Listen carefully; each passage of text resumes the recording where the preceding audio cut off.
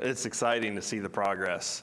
And I thank everybody who's been working and giving and praying. And man, we've been in this together for almost 2 years now since we first were made aware that that building was available and began praying and just reaching out to the CMA. It's been a heck of a process. We're not done. It's really important that we complete this process, not so that we can shift our focus onto a building. That is the last thing that we want to do. It would be better for us to remain homeless than to become a church that focuses on a building. But the building is a tool and it's a resource for doing ministry and for completing the mission that Jesus has given us. And so, as we've mentioned before, our goal is to be in-house by Easter this year, and that's not that far away. And so we have to stay focused on that goal, and we have to keep working hard and keep making sure that these projects move along in a timely fashion. And in order to do that, we have to raise more money. And so I want to just encourage you, as you're able, I'm not asking anybody to do anything that the Lord has not given you the ability to do. But as you are able, to continue to prayerfully and generously give towards this project. We set a goal for year-end giving to raise about $25,000, and we did, or to raise $25,000, and we did hit that goal. And I'm going to tell you how we hit that goal in a second, and I'm going to go ahead. Dean, you can come on up. So Dean is the pastor of the River Church, just a couple of blocks from here, and he reached out to me a couple of weeks before the end of the year, or early December sometime, and said, we do year-end giving at our church every year, and we give that money to specific ministries or projects, and I believe most of you probably heard me say that they had a goal of raising $5,000 for our building project, and Dean is here to tell us that they hit that goal. So, amen, Fred.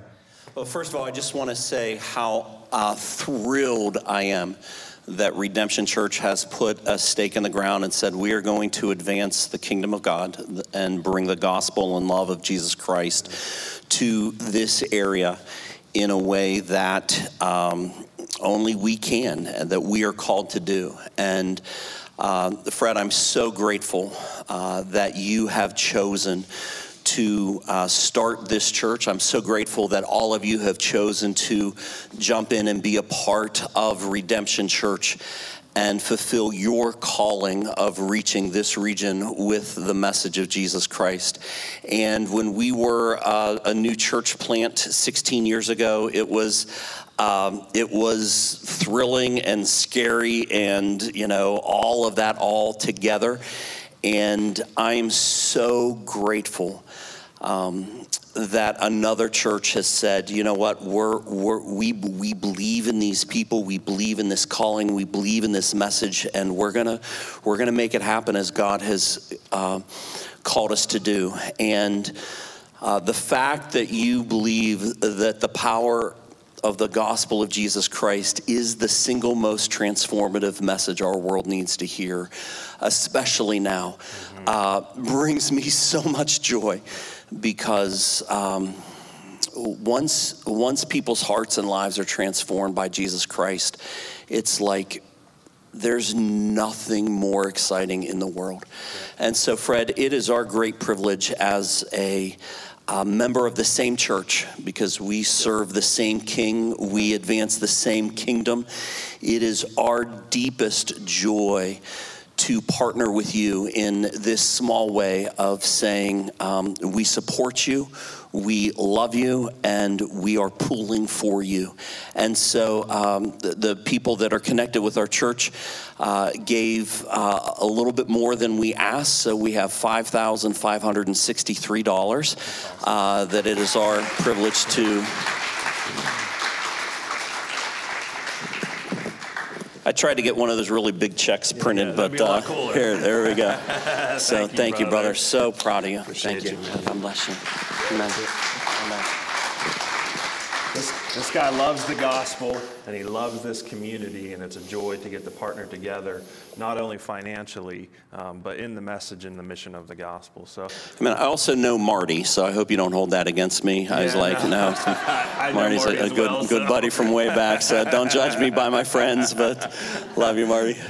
Would you pray Yeah, first and then absolutely, I'll pray? And, absolutely. We'll just knit our hearts together in Yeah. prayer. That'd be great. Thanks, brother. Father, we're so grateful for the calling that you place on our lives, and grateful for those who have the faith and the trust in you to step into that calling and say, I'll go where you want me to go. I'll do what you want me to do.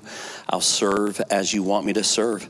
And Father, I thank you that that calling has not only been placed on Fred's life and Marty's life and all who are serving here, but it's been placed on the lives of each person here to make a difference for you and for your kingdom.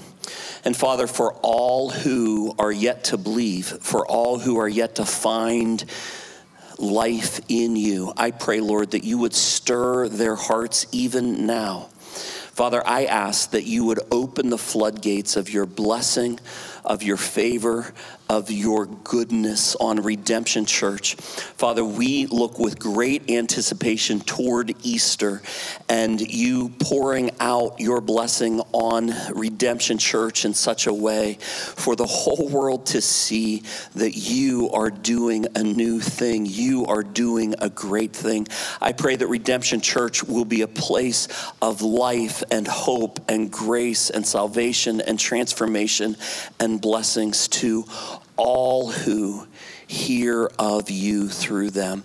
And Father, I pray as they are uniquely positioned to reach the poor and the affluent, to reach the educated and those who are challenged that way, to reach a very diverse demographic of people, I pray that as you position them here right in this space, in this area, that they will be a church without boundaries and without prejudices and without classes of people, but they will be a church where young and old, rich and poor, white and black can come together and grow in you and follow you fully. And I ask that you would bless this, bless Fred and his family, continue to give them all that they need as they lead your calling in their lives. And thank you for their obedience to this now and to you now. In Jesus' name we pray. Amen. Amen. Lord, we thank you. We know that we have brothers and sisters in this community through the river. And I thank you for their generosity and their faithfulness to steward the resources that you've given them in this way to help us get into this building and to put down roots so that more people in this community would hear the gospel. I pray that you bless them and that you reward them for their faithfulness. And God, I pray that you would raise up many more workers in this community. I pray as you had promised 2,000 years ago that you would build your church. You have never failed. And I pray that you would build your church here. We love you and we thank you in Jesus' name. Amen. All right, appreciate you, brother. Thanks, man. Thanks a lot. Make sure you let your church know we love them and we appreciate them.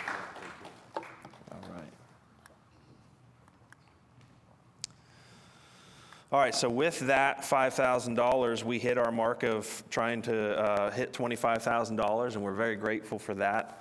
I want to get this out of the way here so I don't drop it.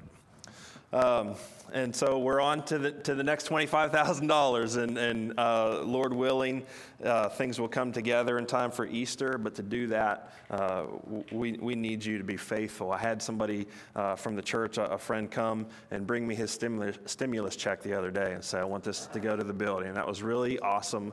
God is just doing great things. You guys are wonderful, and we're very grateful for believing in the mission and believing that this needs to be done. So, all right, well, with that, I want to get into the message. Enough about the building. Let's talk about the message. We're going to be in John chapter 5, verses 1 through 16 today, as we continue to work through the Gospel of John. Hope you guys are enjoying this. Hope you're enjoying the Gospel. It's a great book. One of the challenges that came out of last week's message was to get into the Word regularly, and so I posted in our Facebook group some guidance and some ideas or suggestions, and many of you signed up to read through the Bible with me this year. Not the whole Bible, but through parts of the Bible. And so we read through Galatians last week, and I hope you enjoyed that. This week we're going to do the book of James. And so even if you're not in the Facebook group, if you want to read through the book of James with us, that's going to be our focus this week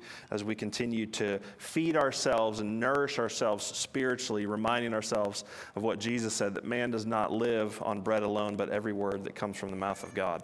So, speaking of the words that come from the mouth of God, let's look at John chapter 5, verses 1 through 16. After this, a Jewish festival took place, and Jesus went up to Jerusalem. By the sheep gate in Jerusalem, there was a pool called Bethesda in Aramaic, which has 5 colonnades. Within these lay a large number of the disabled, blind, lame, and paralyzed. One man was there who had been disabled for 38 years. When Jesus saw him lying there and realized he had already been there a long time, he said to him, "Do you want to get well?" "Sir," the disabled man answered, "I have no one to put me into the pool where the water is stirred up. But while I'm coming, someone goes down ahead of me." "Get up," Jesus told him, "pick up your mat and walk." Instantly the man got well, picked up his mat, and started to walk. Now that day was the Sabbath. And so the Jews said to the man who had been healed, "This is the Sabbath. The law prohibits you from picking up your mat." He replied, "The man who made me well told me, 'Pick up your mat and walk.'" "Who is this man who told you, 'Pick up your mat and walk'?" they asked. But the man who was healed did not know who it was, because Jesus had slipped away into the crowd that was there. After this, Jesus found him in the temple and said to him, "See, you are well. Do not sin anymore, so that something worse doesn't happen to you." The man went and reported to the Jews that it was Jesus who had made him well. Therefore, the Jews began persecuting Jesus because he was doing these things on the Sabbath. Let me give you a little context. Again, the Gospel of John. John is making his case for who Jesus is, that he is the Messiah, the Son of God, that by believing in him, we'd have life in his name. And so he's presenting signs, he's presenting witnesses, he's making his case for who Jesus is. I actually skipped a passage because in order to get through the Gospel of John in my lifetime, we're going to have to do that. We're going to have to skip some passages. And so there was just real quickly, there was a miracle that happened before this. There are 7 signs in the Gospel of John. This is the second one that we've talked about, but it's actually the third one that occurs in the Gospel. And the one that occurred right before this that I did not preach on was a healing as well. And so Jesus is doing these types of things. He's kind of gaining a reputation of being a healer, of having miraculous powers. And we saw at the end of this passage that that's going to begin to get him into a lot of trouble with the Jews. This story, this passage, is a very pivotal point in terms of Jesus' relationship with the Jewish people, because now he's really starting to get on their nerves with what he's doing. One other thing that comes up, never mind, we don't have a ton of time, so we might get into that later. So I just want to make some observations through this text and then some applications, and that's how we'll handle the text today. If you have the handout, you can begin filling in some blanks. The first one is this: Jesus tested this man's desire to be well before he healed him. He tested this man's desire to be well before he healed him.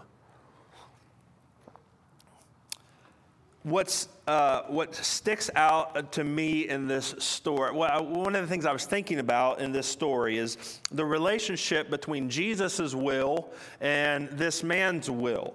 And that those come into play in here, that Jesus makes the decision to approach him. He makes a sovereign choice. We talk sometimes about the sovereignty of God, the fact that he's in control and the fact that he does as he wishes. He makes the sovereign choice to make this man well, but even in his sovereign choice, he requires that this man be willing to be well. So you have Jesus' will, which is to make this man well and to do a miracle on this particular day with this particular man. And then you have this man's will. And Jesus does not necessarily override his will in this instance, but he engages it. It says in verse 3, within these lay a large number of the disabled, blind, lame, and paralyzed. One man was there who had been disabled for 38 years. When Jesus saw him lying there and realized he had already been there a long time, he said to him, "Do you want to get well?" That's a powerful question. Why does Jesus ask him, "Do you want to get well?" Would you not assume a man who's been paralyzed for 38 years wants to get well? Would you not assume? One of the things in this passage you may have noticed as we read, we went from verse 3 directly to verse 5. That's because the CSB includes the second half of verse 3 and all of verse 4 as a footnote. And the reason for that is that there's debate over whether or not those verses were originally in the earliest, well, they don't occur in the earliest manuscripts, which indicates that somebody added it later. I don't want to make a big deal out of that, because if you don't understand that process and why it happened, that might cause you some concern. Like, wait a minute, are there verses that are supposed to be in the Bible that aren't in my Bible, or are there verses that were added to the Bible? Yes and no. There's a huge scholarly tradition of examining these types of discrepancies between the different manuscripts that we have. And if you want the easy answer is we have great confidence that we have the words of the original manuscripts. If you want a long answer, there are much longer answers that can be provided, and I'd love to engage with you outside of this context. But to keep things simple, a couple of times in the Gospel of John, we'll see that the CSB footnotes verses. I think there's just 2, but I could be mistaken in that. This is one of them, okay? In those verses, there's actually a little bit of helpful context, the verses that are footnoted in the CSB.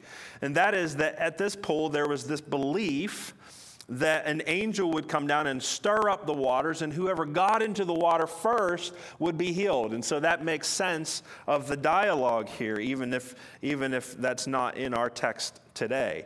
And so this man, he's hanging out at this place that's known for healing the disabled. That's the point. There's supposed to be a magical thing that happens in this pool at Bethesda, where if you are paralyzed or blind or lame or otherwise disabled, if you get into the waters at the right time, you can be healed. So why does Jesus ask this man if he wants to be well? He's at the place where paralyzed people come to get well. Nonetheless, he asks the question. And I think that's worth considering. We sometimes assume even of ourselves that we want to be well.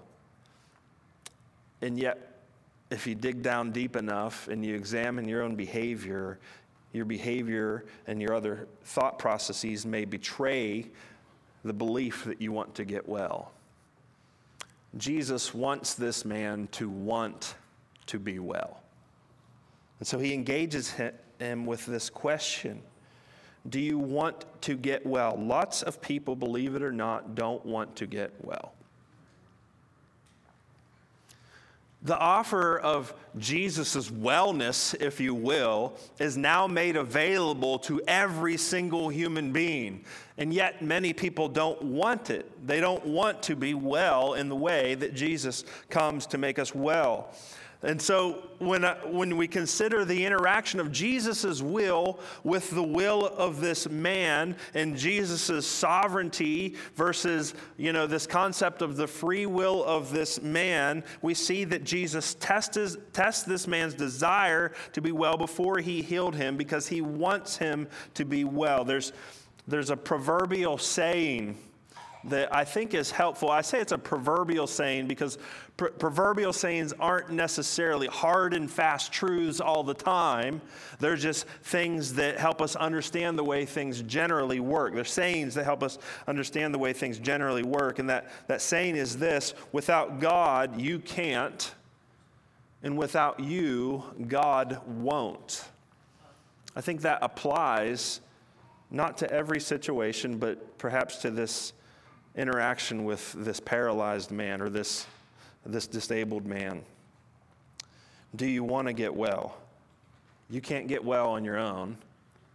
But if you don't want to get well, God isn't necessarily going to make him well, is he? Jesus chose one man out of many. What does it say? There was in verse 3, within these lay a large number of the disabled. Jesus did not heal a large number of disabled at this instance. He chose one. There's his will. There's his sovereign will. And you might struggle with that, as I think is natural to do so. Why didn't Jesus heal all of them? Well, we don't always understand Jesus' miracles the way he intended them. His miracles weren't necessarily to make everything right in the world. His miracles were done to reveal who he is. And so he sovereignly chooses this one man, but then he interacts with this man's will and says, do you want to get well? And the man says, I have no one to put me in the pool when the water is stirred up, but while I'm coming, someone goes down ahead of me. Who knows how many times this man has come to this pool wanting to get well?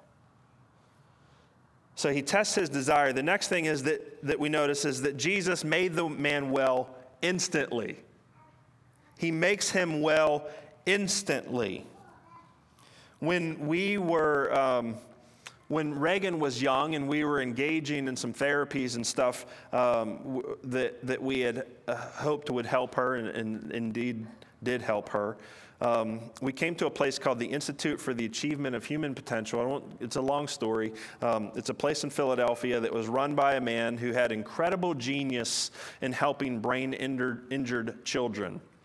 But he also had an interesting relationship with the scriptures in that he tended to believe much of what he saw in Scripture, but he supposed that Jesus' miraculous healings weren't actually all that miraculous, that he perhaps applied similar techniques to what this man had discovered in the 20th century and that we applied to our family in the 21st century, that he applied similar techniques that actually made people well over a long period of time, something that isn't quite as miraculous.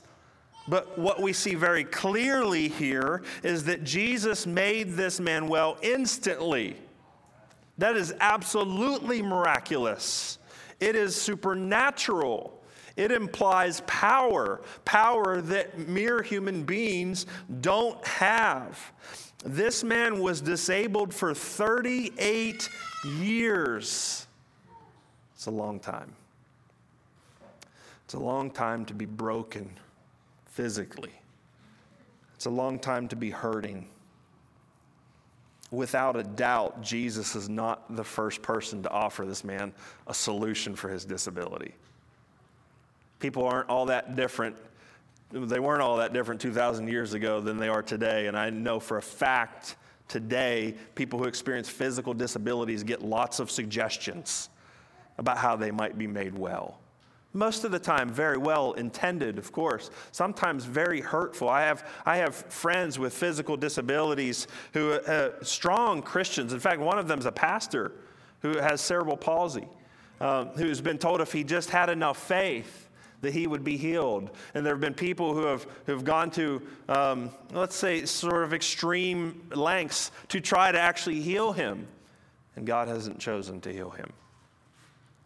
People with disabilities get lots of input on perhaps why they are that way or what they might be able to do to get better.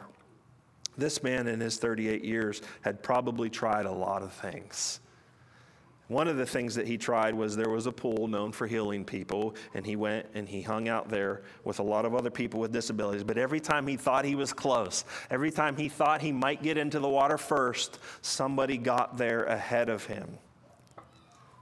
And then comes along Jesus.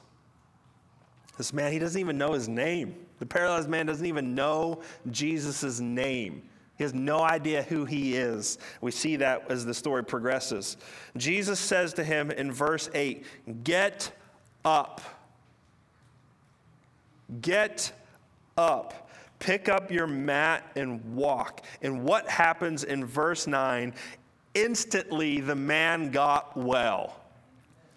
When my first run through this sermon, I wanted to talk about belief.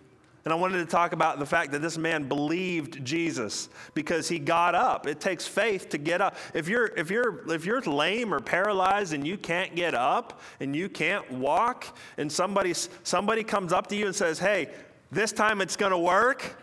38 years you've been trying to get up, and this guy says, "This time it's going to work." You're probably not getting up. I wanted to talk about this guy's belief, but then as I looked closer at the text, it's not there. That's not the emphasis of how John tells this story. We don't know what role this man's belief or faith played in this, if any. What we see here is that Jesus tells him to get up, pick up his mat, and walk, and instantly the man got well. I don't know how he knew he was well. I don't know if he felt a sensation. I don't know we don't know. It just says that instantly the man got well, picked up his mat, and started to walk. So they'd carry around these mats probably like made of like straw or something that would roll up, right? Something light enough to carry, but if you have significant disability, that's not something he'd have been able to do. This guy probably had significant help to get to where he was at. And now he's instantly well. And he just gets up and he picks up his mat and he starts to walk. That's the power of Jesus, that he's instantly made well. In fact, what's so great about the gospel is that power will be applied to everyone who believes in Jesus at some point in your existence. Not the point of your choosing. All of us would probably choose to be well here and now in this life. Most of us won't experience that. Most of us will experience that we become less and less well as we get closer to standing before Jesus, as our life progresses. But then there will come an instant when we shed these broken bodies and we're instantly made well. There's an image that's been circulating on the internet for a long time of a tombstone of somebody that apparently died young, because there's a child in the image who's getting up out of a wheelchair. It's this beautiful image. I don't remember what it's made of, but it's a statue is really what it is, of this child like coming up out of the wheelchair, and that's their tombstone to indicate the faith of those whom that child left behind, that he is now well in the presence of Jesus. Again, Jesus didn't heal. His mission wasn't to make all of these paralyzed and lame and disabled people well. Not then. Not at that moment. He chose one to display his power, and his power was sufficient to make him well instantly. And he will make us well one day. So this time it worked. This guy had tried many things, we assume. This time it worked. He's made well instantly. Next, what do we see? Next observation that we see in this story is that the religious hypocrites miss what God is really doing. The religious hypocrites miss what God is really doing. As Jesus just performed what was the greatest miracle of this man's life, this was no doubt his greatest wish. I mean, you don't live that long with a disability without a deep longing and desire to be well, and a hatred for the fact that these human frail bodies break so easily. Every moment of every day for 38 years, this man lived broken. This is an incredible gift that Jesus just gave him to make him well. So naturally, all the religious people in the town are going to celebrate. Naturally, everybody's going to be happy for him. Naturally, everybody is going to rejoice, and they're going to want to thank Jesus, and they're going to want everybody to know what a great man this Jesus is, right? That's not what happens, is it? Now that day was the Sabbath. As soon as John says that, you're like, uh-oh. This isn't good. And so the Jews said to the man who had been healed, "This is the Sabbath. The law prohibits you from picking up your mat." Dang. Dang, guys, what's going on here? 38 years, this guy's been disabled. He couldn't pick up a mat for 5 seconds. This is the best thing that has ever happened to him. And what they want to do is they want to be quick to point out, now, this is the Sabbath. You don't pick up your mat on the Sabbath. In fact, they say the law prohibits you from picking up your mat. Wrong.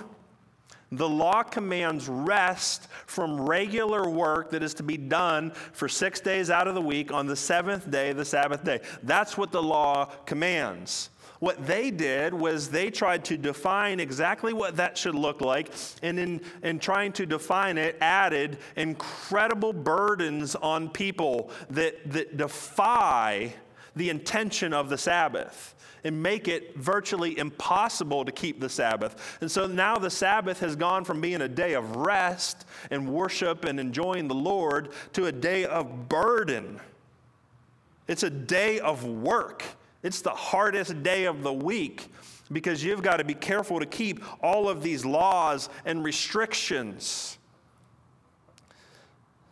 So they say the law prohibits you from picking up your mat. He replied, "The man who made me well told me, 'Pick up your mat and walk.'" "Who is this man who told you, 'Pick up your mat and walk'?" they asked. But the man who was healed did not know who it was because Jesus had slipped away into the crowd that was there. Jesus slips in, heals this guy, slips out. Now they want to know who it was. This man has never worked less on the Sabbath than this day. At least not for 38 years. I don't know how old the guy was. We just know he was disabled for 38 years. So we're assuming there was a period of time before that, before he became disabled. He's not worked less on the Sabbath any one of those days. 52 Sabbaths a year for 38 years. I don't know the math. That's a lot of Sabbaths. And that guy has had to work. When you are physically disabled, everything is work. I witness it every day. The simplest of tasks are difficult. It's excruciating to watch and to live alongside of somebody who's physically disabled to the point of everything becomes work. Everything becomes dangerous. Everything becomes difficult. This man is working less than he has worked on any day in the last 38 years. And the religious hypocrites totally miss what Jesus just did. And they're like, "Look, a guy carrying his mat on the Sabbath." Well, that guy was paralyzed for 38 years. This is the best day of his life, and the religious people want to ruin it. Religious hypocrites often do this. They miss what God is really doing. They get caught up in the minutia and miss the big picture. We don't want to do that. Let that be a warning to us that we don't get so consumed by the minor things that we miss the major things. You never want to major on the minors, right? You want to major on the majors. Keep the main thing the main thing. Stay focused on the big picture. Don't miss what God is doing. Next observation, Jesus transitions from the man's temporary physical needs to his eternal spiritual needs. Much like he did with the Samaritan woman at the well, if you remember that story from a couple of weeks ago, he transitions from the man's temporary physical needs to his eternal spiritual needs. We're going to look at verse 14. I want to give you a second to fill in those blanks. Temporary, eternal, spiritual. He transitions from the temporary and physical needs, his need for healing, his need for physical wellness, to focus on his eternal spiritual needs. All physical healing in this life is temporary. All physical healing in this life is temporary. That's why the main objective, that's why Jesus' mission, that's why he didn't go around the pool and heal every single person there. That wasn't his mission. His mission was not temporary physical needs. That's not to say he's unconcerned with temporary physical needs. Jesus has compassion. In fact, that's what I'm gonna make our application is Jesus' compassion for this man in the midst of his temporary physical needs. But all physical healing is temporary. What happened to this guy after Jesus healed him? Is he still here physically well? No, he died. Presumably, he got sick after this. Presumably, he still experienced the aging process of his body just like you and I do. He probably developed arthritis. The guy was laying on a mat for 38 years. His physical healing was temporary. All physical healing in this life is temporary. Jesus looks past his temporary needs. Again, I hope I've made my point clear. It's not that he doesn't care about that. Jesus cares deeply about our physical being. But he looks past that to his eternal spiritual needs. We see that in verse 14. After this, Jesus found him in the temple and said to him, "See, you are well. Do not sin anymore so that something worse doesn't happen to you." Maybe Jesus is just picking on this guy. It's possible that his disability resulted from sin. That's possible. Not all, in fact, probably most physical disease and sickness or even disability isn't necessarily a result of sin, but that can come about as a result of sin. The guy may have gotten drunk and was up on a rooftop and fell and broke his back, and that's how he became disabled. I don't know. Or it could have been a number of things. We don't know. And Jesus isn't necessarily tying the two together, but it may be. That's one possible way of seeing this. And that's how some people see this, that Jesus was just saying, hey, you sinned, that sin led to disability, I healed you, don't go back to that sin. I don't know if that's the case. Jesus doesn't make that clear. But what is clear is that Jesus has now moved beyond his physical condition to his spiritual condition. And this man has spiritual needs greater than his physical needs, if you can believe it. He has spiritual needs that are far greater than his physical needs. Somebody who is disabled, their biggest problem in life is not their physical disability. Their biggest problem in life is the same problem that you and I who aren't disabled, let me say those of us who aren't disabled, have, and that is spiritual. Our biggest problem is our need for spiritual life, for spiritual wellness. Jesus says elsewhere in Matthew 10, verse 28, don't fear those who can kill the body but are not able to kill the soul. That would be your fellow human beings. They can kill your body. They can't do anything to your soul. Don't fear them. Rather, fear him who is able to destroy both soul and body in hell. In other words, there's somebody who has much greater control over your future than the people around you, and that is God himself. He has control over your spirit, over your soul and your spiritual life, both here and in the future. This is to say that the spiritual needs are much greater. Spiritual needs are much greater than physical needs. That's why Jesus' miracles are assigned to us that we may believe in him and have eternal life. His miracles involving physical healing, the physical healing is actually like just one of the benefits. The main point is to point people to have eternal life in him. Remember, at the end of John's gospel, he tells us the reason why he wrote this whole book. John chapter 20, verses 30 through 31. Jesus performed many other signs in the presence of his disciples that are not written in this book. But these are written so that you may believe that Jesus is the Messiah, the Son of God, and that by believing you may have life in his name. Why did Jesus heal this disabled man? So that he might believe in who Jesus is and have eternal life. And so that everybody in that community might believe who Jesus is and have eternal life. That's why he does these physical miracles. That's why he healed this guy. He transitions from the man's temporary and physical needs to his eternal spiritual needs. The resolving of the physical need is a means to resolve the spiritual need. That's Jesus' goal in everything that he does.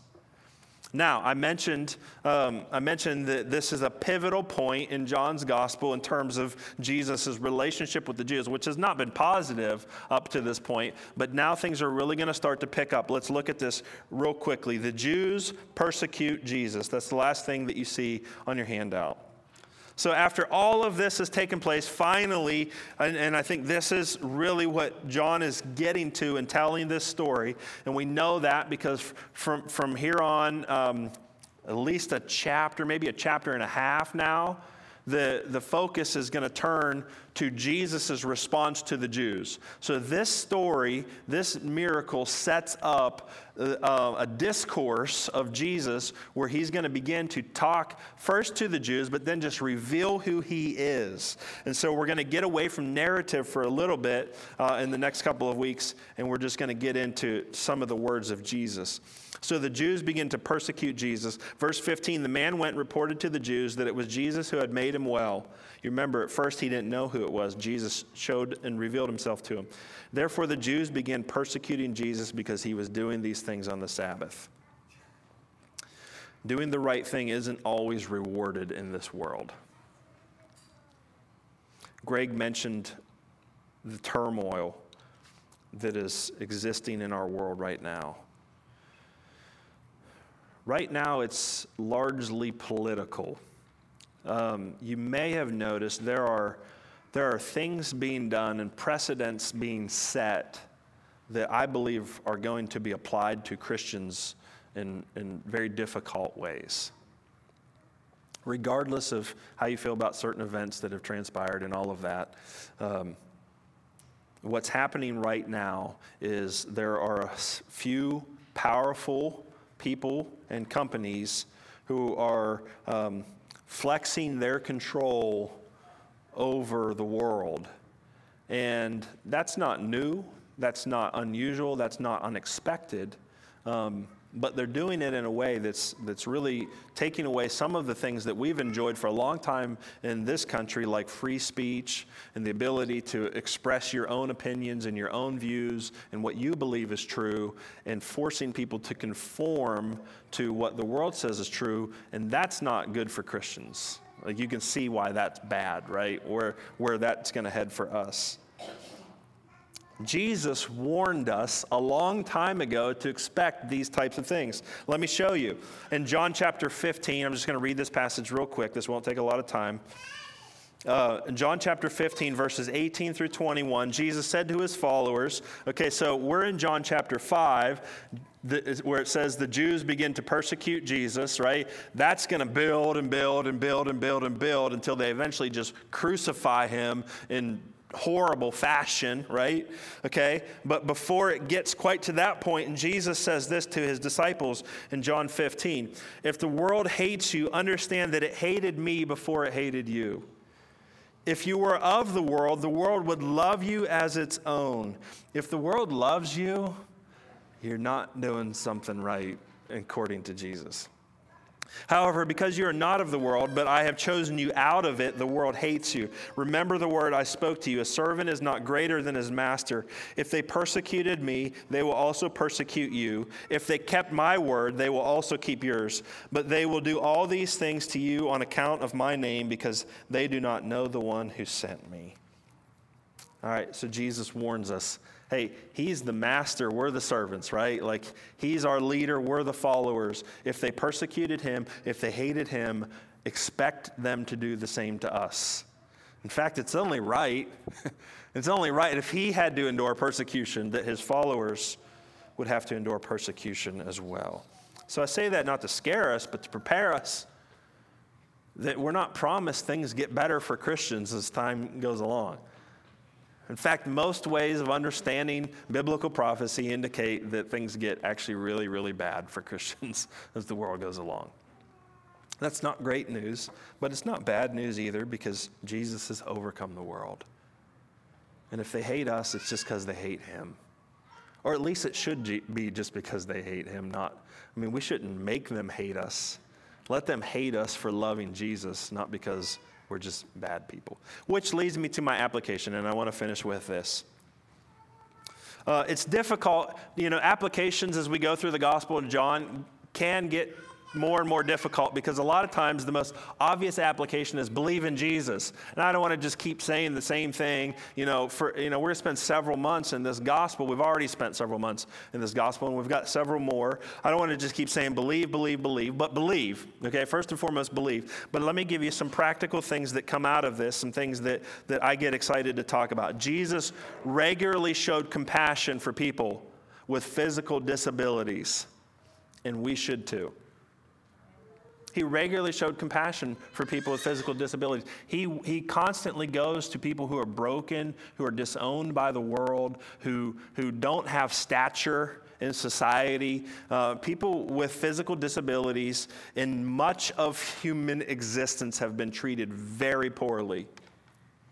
I think what's happening today in America in terms of how people with disabilities are viewed and treated and the accommodations that are made is extremely unique in humanity. For the most part, people with physical disabilities are assumed to have done something to deserve that, and they're cast aside. And that's why you got all these people desperately laying around this pool hoping that some miracle happens. Jesus constantly seeks out those who are broken and those who are forgotten by society, and we should do that too. And so I mentioned a couple of months ago, Lord willing, everything in 2021 is Lord willing. It's always Lord willing, like God's always in control, right? But Lord willing, one of our mission trips this year is going to be to a thing called Johnny and Friends Family Retreat. Johnny and Friends Family Retreat is a 5-day camp for families who have someone in their family with a disability. And it's a Christian-run organization, and I have the privilege of being the camp pastor, and that means I get to preach every day to these families and share the gospel. And they are run on people who come and volunteer to serve and come alongside of those families in a variety of roles. And so we're making that one of our mission trips. And so the dates for that, this is a very practical application, all right? Sometimes my applications aren't all that practical. This is very practical. If you would consider going on a mission trip with us this summer, Family Retreat is one of the options that we're going to offer, and that's June 20th through 25th. And then that would be my preferred dates that you choose to go. There are 2 weeks to this. I will be at both. The second one is July 11th through the 16th. So if you consider going on this trip, please consider the June 20th through 25th. And that's for a couple of reasons. But if you can't do those dates, but you're very interested in that concept, then there's also one July 11th through the 16th that I'll be at as well. So that's a mission trip opportunity. It's about $450 to go to that. Sign-ups for volunteers will be opening, I believe, in the next few weeks, if not sooner. And it's imperative that you sign up early because those volunteer spots do fill up usually. So if you want more information on that, ask me.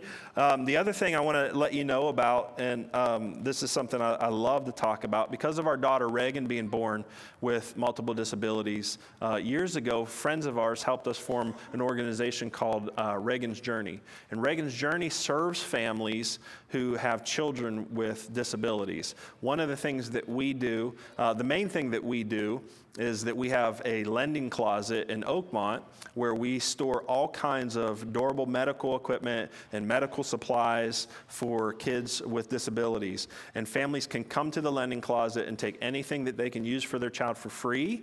And it's also a place where they can bring things that they no longer need. And that was a thing that came about as Reagan was growing, and she was growing out of some of her equipment and stuff. We're looking at this equipment and we're like, this thing was like $2,500 and it's in perfect condition. She barely used it, blah, blah, blah. Somebody's got to be able to take advantage of this, right? So that's how the lending closet was born. And it's a fantastic ministry that my wife Kim runs. And we grew 3 years ago. We gave out, I think, like $17,000 in medical equipment to this year, she gave out, I think, like $520,000 worth of medical equipment in the midst of the pandemic when we were shut down for several months. It's a fantastic ministry. People from just people from all over Western Pennsylvania, people from other states come to this lending closet in Oakmont, and there's no spiritual requirements for that. And it's not just for Christians. Most of the people that come aren't Christians, and this is our way of being a witness to them. We have Muslim families and all kinds of families that come and receive the love of Jesus in this way. One of the things that we do every year that you can participate in is every summer or fall, we've done it both, we do a thing called the wheelchair drive, where we take manual wheelchairs, not electric wheelchairs. We cannot take electric wheelchairs. We take manual wheelchairs, and every year we set a goal of getting 100 wheelchairs, and they can be in any condition. And they go and they get refurbished through there's a whole system that Johnny and Friends organizes where prison inmates across the country refurbish wheelchairs, and then they send them to developing countries where people don't have access to that type of medical equipment. And what I've become aware of through that ministry is that most people who have physical disabilities living around the world, especially in developing countries, still live in absolutely horrific conditions. Many of them bedridden, never leave their bedrooms. Some of them are transported around in wheelbarrows. Many of them crawl through the dirt to get from one place to the next. And so we collect these wheelchairs so that they can get out of bed, so that they can be wheeled around in dignity and not on the ground or not in a wheelbarrow. And it's a great ministry. And so you can participate in that by helping us with the wheelchair drive. We'll give you more details when that happens this year. All right, that was a lot, but this is something I get really passionate about because of our family experience and because of what we've seen God do through that. But I would love for you to consider going on the family retreat trip with us this summer. So please let me know if you want more information on that, and I will get that to you. Okay, so those are my practical applications. Let's be like Jesus. Let's have compassion, but let's look not only to temporary physical needs, but let's realize the eternal spiritual needs of the people that we're serving and that we're reaching out to. All right, we're out of time, so let me go ahead and I'm out of time. I'm going to ask the worship team to come up and lead us in one or two more songs. I'm not sure how many they have planned here with what we've done today. So, all right, let's pray. Jesus, thank you for having compassion. Not only compassion for physical needs, but compassion for spiritual needs. Compassion that caused you to leave heaven, to come to earth, to die for our sins, so that by believing that you are who you say you are, we can be saved by your sacrificial death in our place on the cross. That our sins are forgiven because you paid the debt in full. Help us to use the opportunity presented by physical needs in this world to bring more people to eternal life. And help us to have compassion on those who are hurting and those who need more help or more grace. And those who are in desperate situations, help us to reach out with the love of Christ. And God, as we prepare for one of our mission trips this summer to go and serve at Johnny and Friends Family Retreat, God, I pray that you would raise up the right team, the right people to be a part of that mission trip and to go and to show the love of Christ in that way.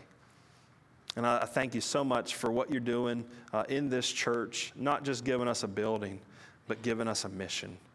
And I thank you for friends like the River and Pastor Dean Ward who have come alongside of us. We ask that you bless them and that you continue to grow your church. We love you and we thank you in Jesus' name. Amen.